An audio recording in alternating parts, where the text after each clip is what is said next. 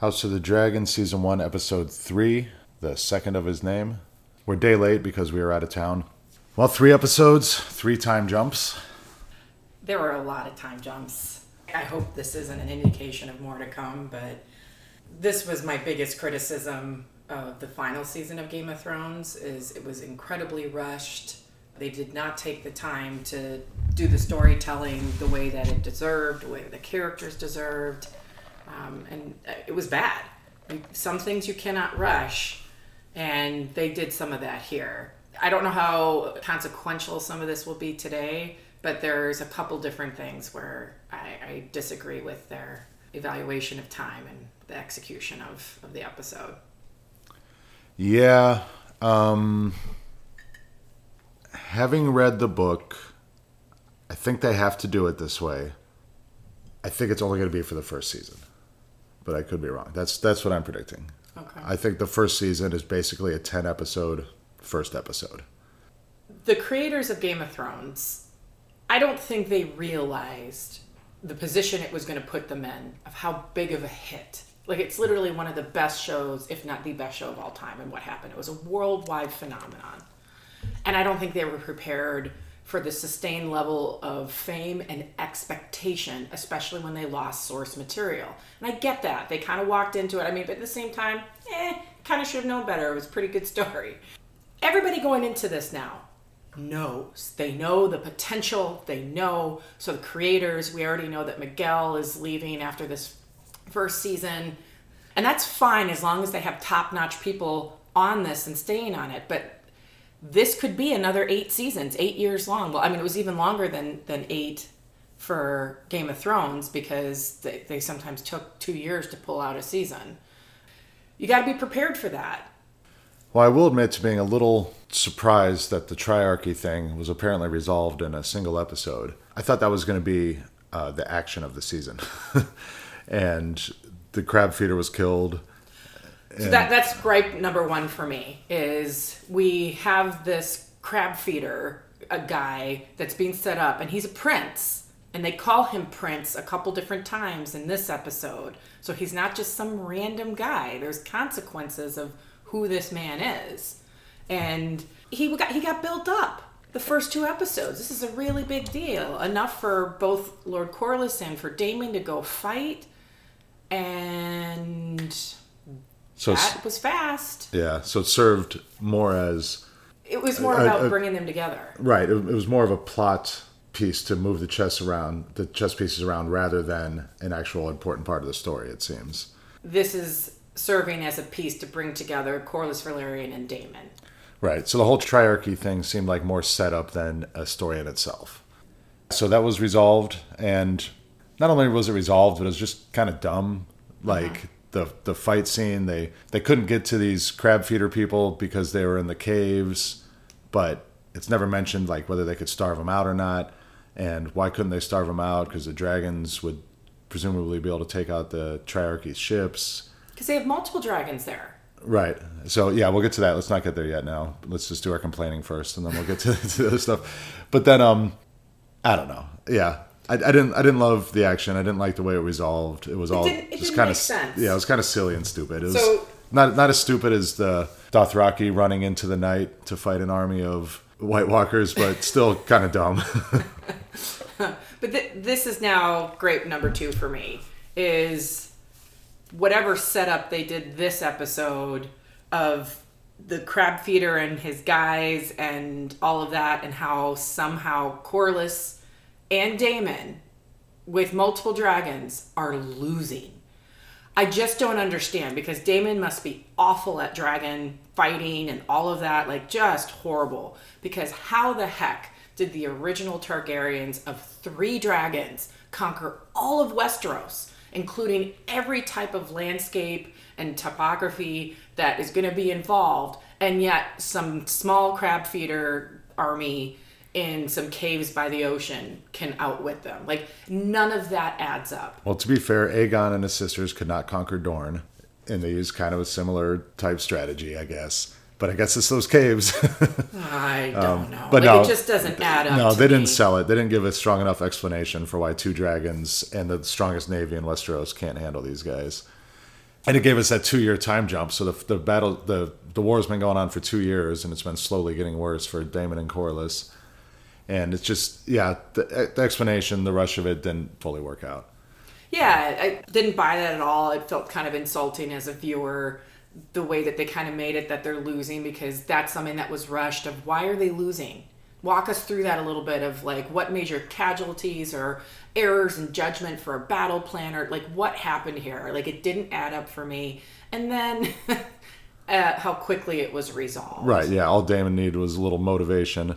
And he's like, they said like, oh, who's going to go sacrifice themselves? Like that's all they needed to draw them out of their caves is one person to go sacrifice themselves. Well, I don't think just any old person. I think they all knew who Daemon was, and Daemon was the right carrot to dangle, and I think he knew that. But and it was bordering a little bit on Daemon's superpower fighting. Like they came back in, but after he killed like 5 guys in a row, I was like, oh come on.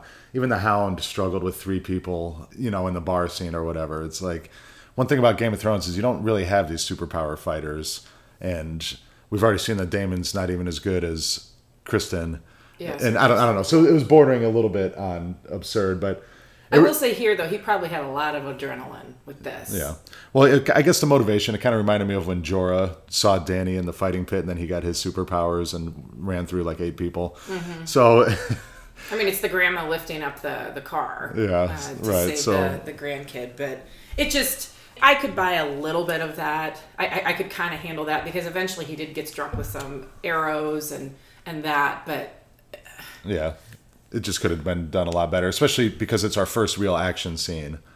So, all right, well, there's that. And then as far as the actual story and the plot, I did like scenes with King Viserys. I think we're seeing an Emmy nomination coming up with this guy. He's got some facial expressions that I really appreciate. That's got to be actor interpretation, because some stuff I don't think you can direct, or it's can be that specific in a script. But there was just some times where like he was talking to the eldest Lannister, and he like squinted his eyes at one point. So it like made me laugh. Like it was almost like, are you serious? You're just being absurd. And he was drunk at that point, and yet he. No, you can't help but like the guy. I guess the description I would give of the performance, like magnetic performance, right? Like every time he's on screen, I'm watching him. He's got the varied facial tones. He's funny. I don't know. I just like the actor and the character. He has a lot of Ned Stark-esque qualities where he would be good at ruling a house. So Ned was great at running his house, even though he was never intended to run his house.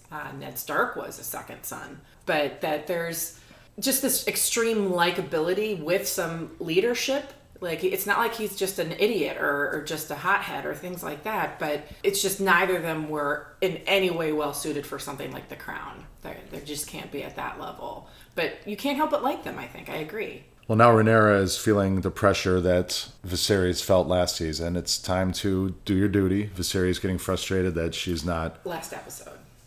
What did I say? Season. Oh, yeah, last episode, sorry. Did feel like it was a whole season that went by, though. Viserys is getting frustrated that, like he says, even I am not above duty and everything, because he didn't want to get married, or at least didn't want to get married as soon as he did when people started pressuring him. But now she's starting to feel the pressure. So he goes over to visit the Lannisters, who are just... These are not the Lannisters we know. Sometimes I feel like I'm in like Bizarro world. We see these like not as attractive actors and not as strong looking. Like they had an older Lannister, but he didn't look tough like Tywin, and they had this guy who was like no Jaime. But isn't that kind of the impetus for Tywin, that there was just a series of not very great Lannisters, and he really gave the rest of the realm something to think about when they hear the name Lannister? Yeah, it was either his dad or his brother, Tytos, or somebody was weak, and it really bothered Tywin. Mm-hmm. And there were 2 of them. So it looks that they're identical twins, and one of them looks to have replaced, I think, Lord Corlys's position. He was the one who came in near the beginning of the episode. Oh, so that guy was the Master of Ships? That is what I'm led to believe, because he's the one saying, we have an update about this, and it's not good. And that's when Viserys is like, I'm just trying to have a party and celebrate here. I don't want to deal with this. And he must be like the twin that's born like 2 minutes later kind of thing. All right. And then his brother is the one that's housed that just The actor portrayed him well. Yeah. You see them both sitting at the table at the feast. Right. Yeah, no, I saw that they were twins. I didn't catch that he was Master Ships, and either way, he's delivering news.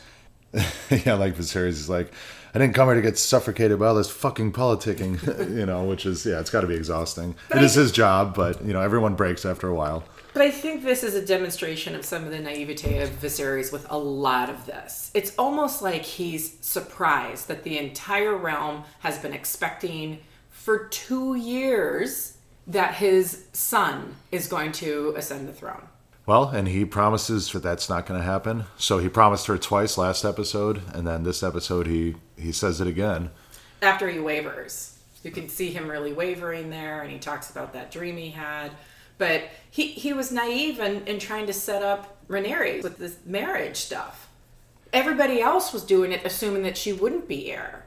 And so he totally missed why everybody's trying to get her hand here, because they're not really expecting them to be married to the queen. But as far as the main thrust of the story is that we're seeing that he is standing by his decision and what potential consequences there's going to be for that. Because, you're right. Everyone who's proposing marriage just thinks that she's now going to be pushed down to a regular, powerful Targaryen, not future queen. But I feel like I'm hearing some of the pieces fall into place here of, that's all fine and dandy when Viserys is alive.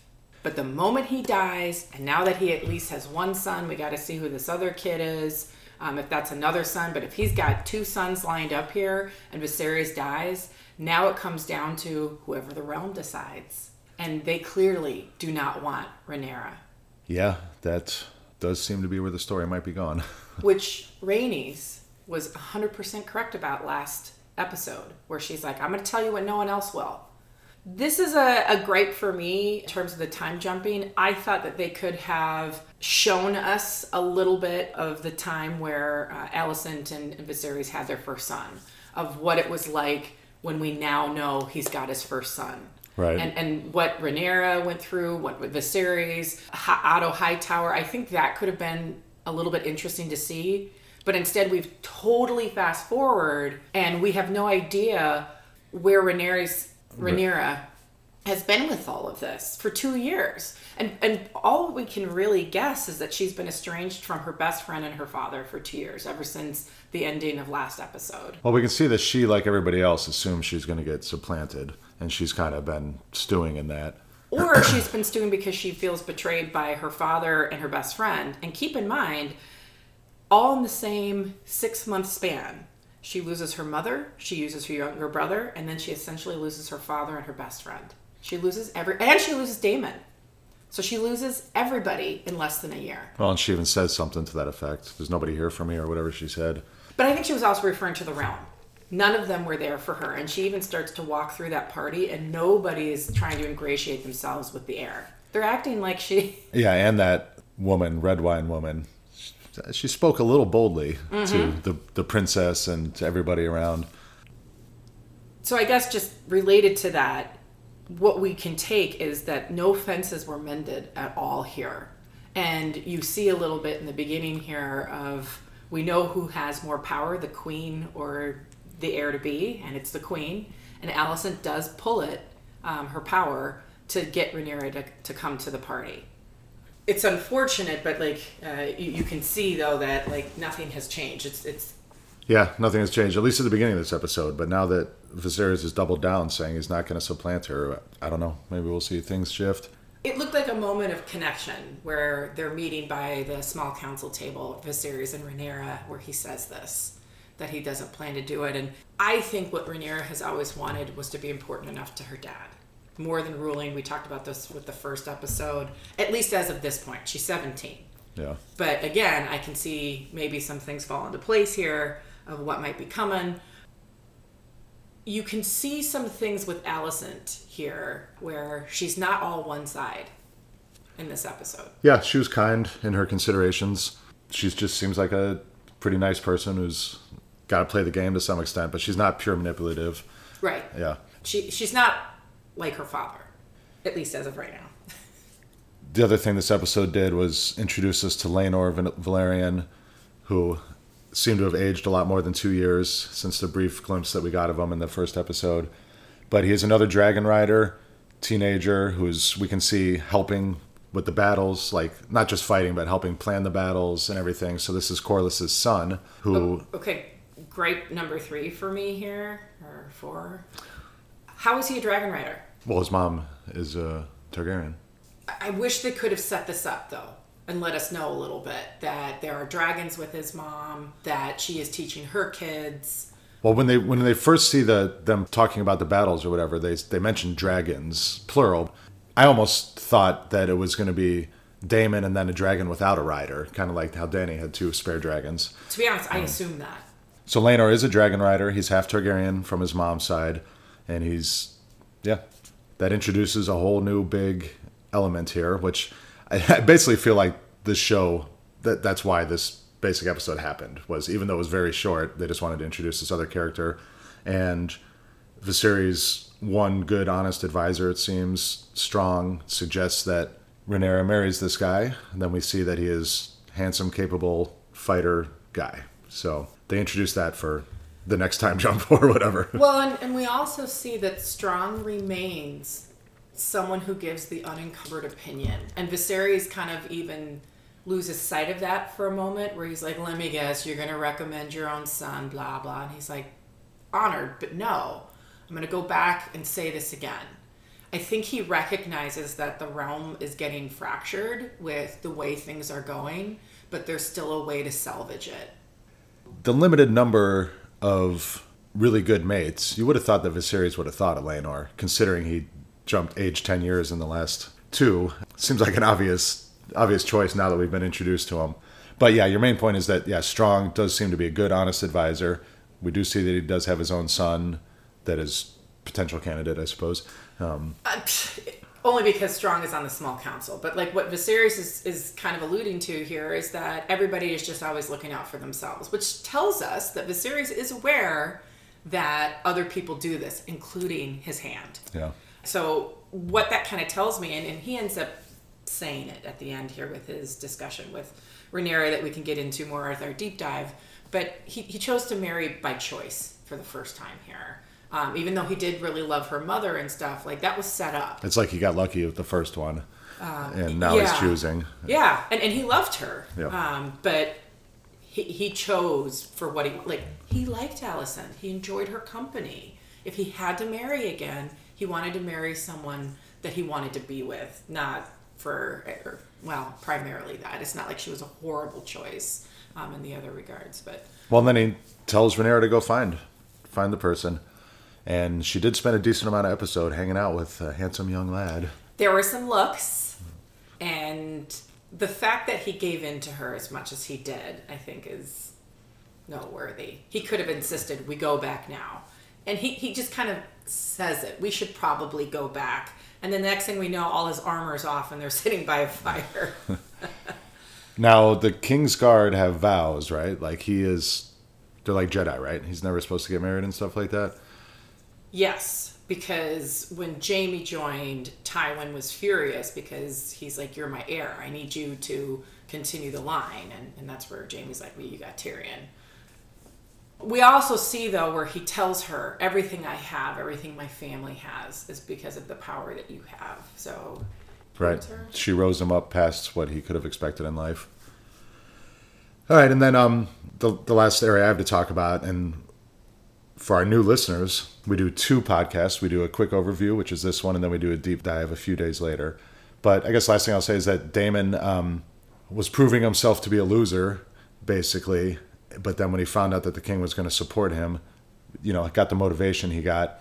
But also that the king was willing to support him says something too. So there's 2 things there. Daemon was not happy about it, but Viserys doesn't want him to lose. Oh, and still very much cares about Daemon. Like that still his big brother that he sent was very sweet and caring. And I actually think what pisses Daemon off so much with that, when he starts beating the messenger, is that he really needed this war as a chance to prove himself. And if Viserys ends up sending in people, he didn't prove anything except for how weak he is, right, and incapable. I do think he cares about his brother's love. We introduced a new segment last week, which is who's winning and who's losing the Game of Thrones. This episode is kind of hard to hard to make that judgment. There wasn't a lot of playing of the politicking. Well, I guess there was, but it's hard to say if anyone ranked. But last week you picked as winning Corlys and as losing Viserys, and I picked last week as winning. Did I pick Hightower? You picked the Hightowers. Yeah, and losing Viserys. So this week I'm going to pick winning, I guess, Daemon, because he pulled it out his ass, and maybe he did earn the respect he's looking for. Or maybe even Viserys, because despite laying all the seeds for future problems, he did get the son he wanted, and he's, I don't know, it's a tough one. And then losing, I guess, is going to be Hightowers now, because Otto wants his grandson to be recognized as the heir, and that's not happening, or at least not happening yet. So, yeah, I think who I would put as losing for this episode is Otto. He overplayed, at least as of right now. So we're only taking it for the episode. And like he overplayed his hand. And so I have him as a loser. But I think Alicent did a pretty decent job still. So I definitely, you said Hightowers. Yeah. I think Alicent did a good job about being wife, about still trying to have some sort of relationship. She doesn't throw Rhaenyra under the bus, but she's also managing a lot of the women, and that's its own battlefield, I feel like, with all the rumors and the talking, what do you call it, the knitting circle gossip. Yeah. She's managing all of that. She was managing a lot of strong personalities here of her father, her husband, and Rhaenyra. So I actually think that she was doing a decent job, while also being about ready to give birth again with a 2-year-old son. Yeah. So basically she's just getting knocked up around the clock here. And I don't think, as we saw in the first episode, it's super easy to be pregnant in this day and age. So I give her some props there.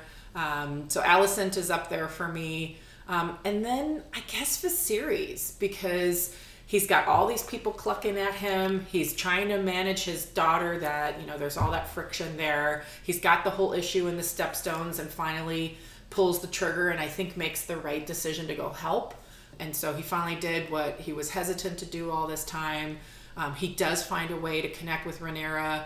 So he's got all this politicking going on, but it gets to him in terms that it annoys him, but it doesn't get to him where he falls victim to it. And he even listens to Lord Strong when he gives his opinion, and he could have just been like, go away. And so I feel like him kind of holding off all the wolves deserves some credit this time. Thanks for listening. We'll do our deep dive in a few days.